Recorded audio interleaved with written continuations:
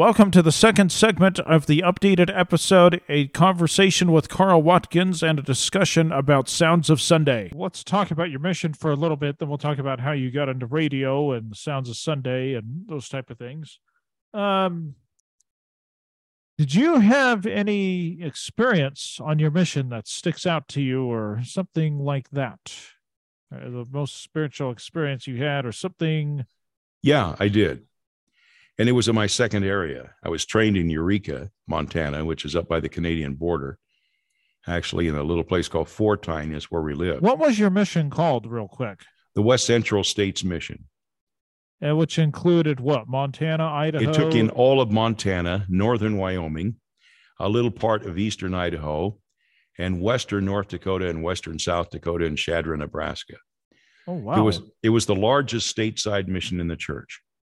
Wow. And one transfer was from Blackfoot to Mandan, North Dakota, and that was about 1,000 miles. Oh. And so that's how large the mission was. Wow. Interesting. Okay. Yeah. So go ahead. Oh, what? So the spiritual experience I had was in Columbia Falls. It was my second area. And we met a couple of girls by referral from the Lovels in our branch. It wasn't a ward, it was a branch. And the Lovell family suggested that we talk to their babysitter. Janet Thurston was her name. And she had a sister named Marge. And I remember going over to her house. Say that again? Not Marge Simpson from The Simpsons. No. Margie or Marge, yeah.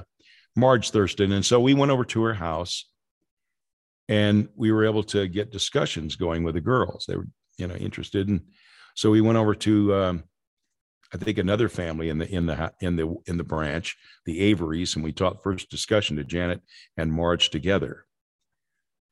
Janet was pretty disturbed by what we said. Marge, she gave us the answers we wanted to hear, but I don't think she felt them too much.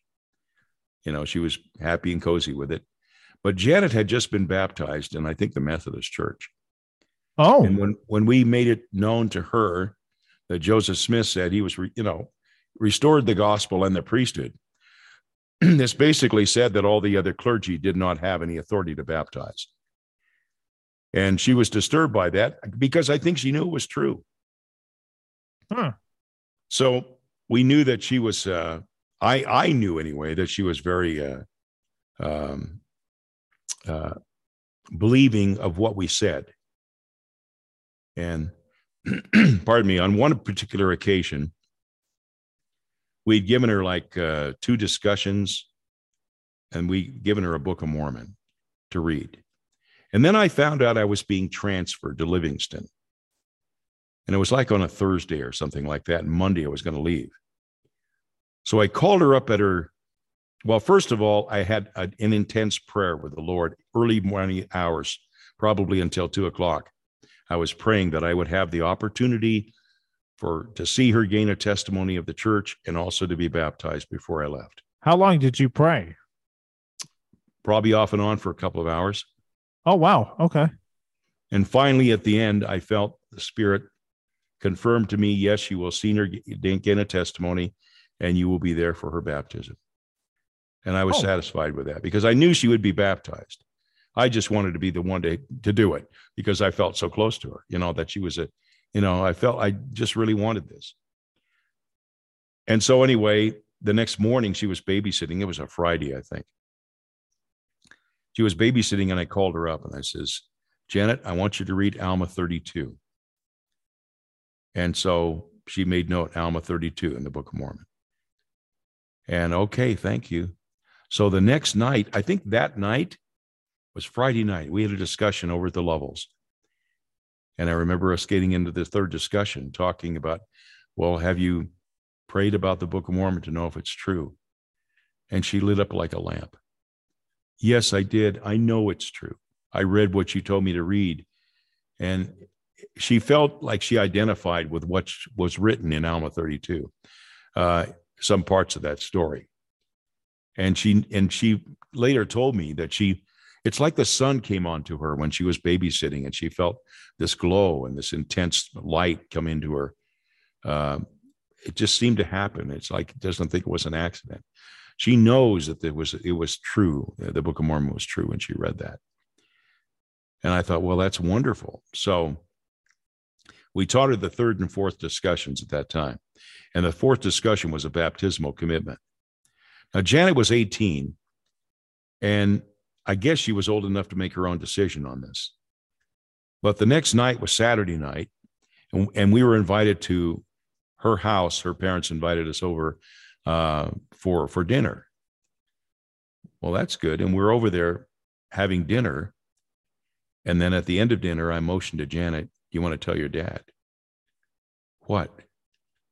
That you received an answer. And she didn't know what I was talking about. She thought I was talking about baptism.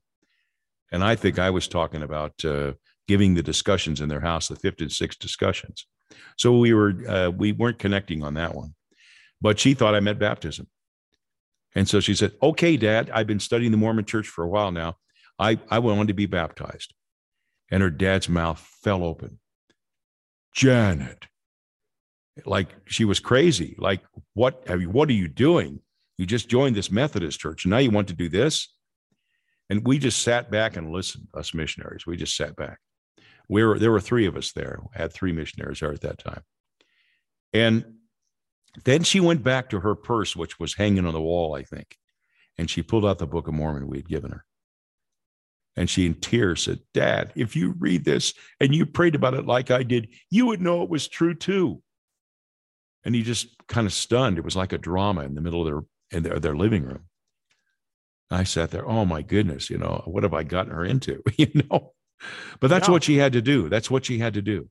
Because finally, after, I don't know, a half hour of back and forth, and I love you, Dad. I mean, she didn't need his permission. She was 18, but she really wanted it.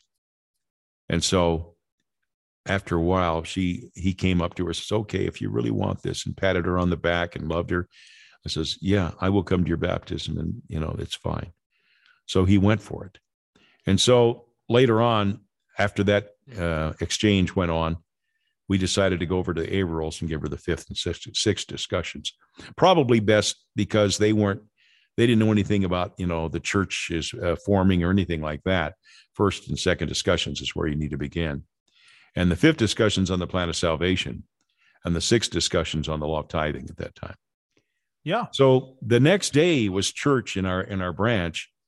And that afternoon, I was privileged to baptize Janet.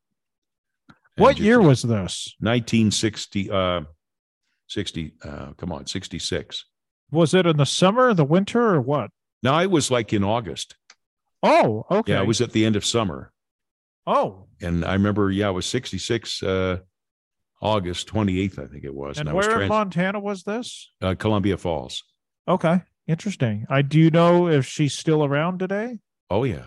Yeah, I'm in touch with Janet. Let me tell you the rest of the story. So I get transferred. We went to a fireside that night. The elders, we took her over to a fireside in Whitefish. And from Whitefish, that's the last time I really saw her or was with her. Came back to Columbia Falls. I was transferred Monday the next day. So I went to Livingston, and that Christmas of 1966, I sent their family an illustrated Book of Mormon to read. And while I was gone, different parts of my mission, I think Marge, she was hanging with her Catholic friends, and she had a boyfriend that was Catholic. And then later on, they broke up or something. And she found herself walking over to the branch that Sunday to join Janet in sacrament meeting. And at that point, Marge became very interested in the church. A year later, my cousin, Joyce Colson, who was out there, she came out on the mission right after I did, in the same mission of all things. And she got transferred to Kalispell, which was just north of Columbia Falls. And I told her about Janet and Marge and so forth. And so she was able to go up to Columbia Falls and teach her discussions to Marge. Marge give her the rest of the discussions, which ended up with Marge getting baptized. And 2 weeks later, her mother was baptized. Wow. So the three of them joined the church. Then Marge kind of had wild days as a teenager. I think she was probably 17 at that time. And then she repented. Like that country song, Wilder Days. Yeah, teenagers make mistakes. Of course. And I'm not sure exactly what she all did. Exactly. I don't think she got in terrible trouble or anything, but seems like she got involved in drugs or something. I can't remember what it was. But then she came back in full faith, and she served a mission to France. Marge went on a mission. I think it was France where she went. Maybe it wasn't France. Maybe it was Eastern States French or something. But I'm in touch with Marge today, and she's just fine. She's living up in Canada with her husband who'd been on a mission. And she's a sweetheart, Marge is. And Janet lives down in Arizona. She met a wonderful man. I think they have 13 kids, 12 or 13 kids or something. Oh my gosh. Together?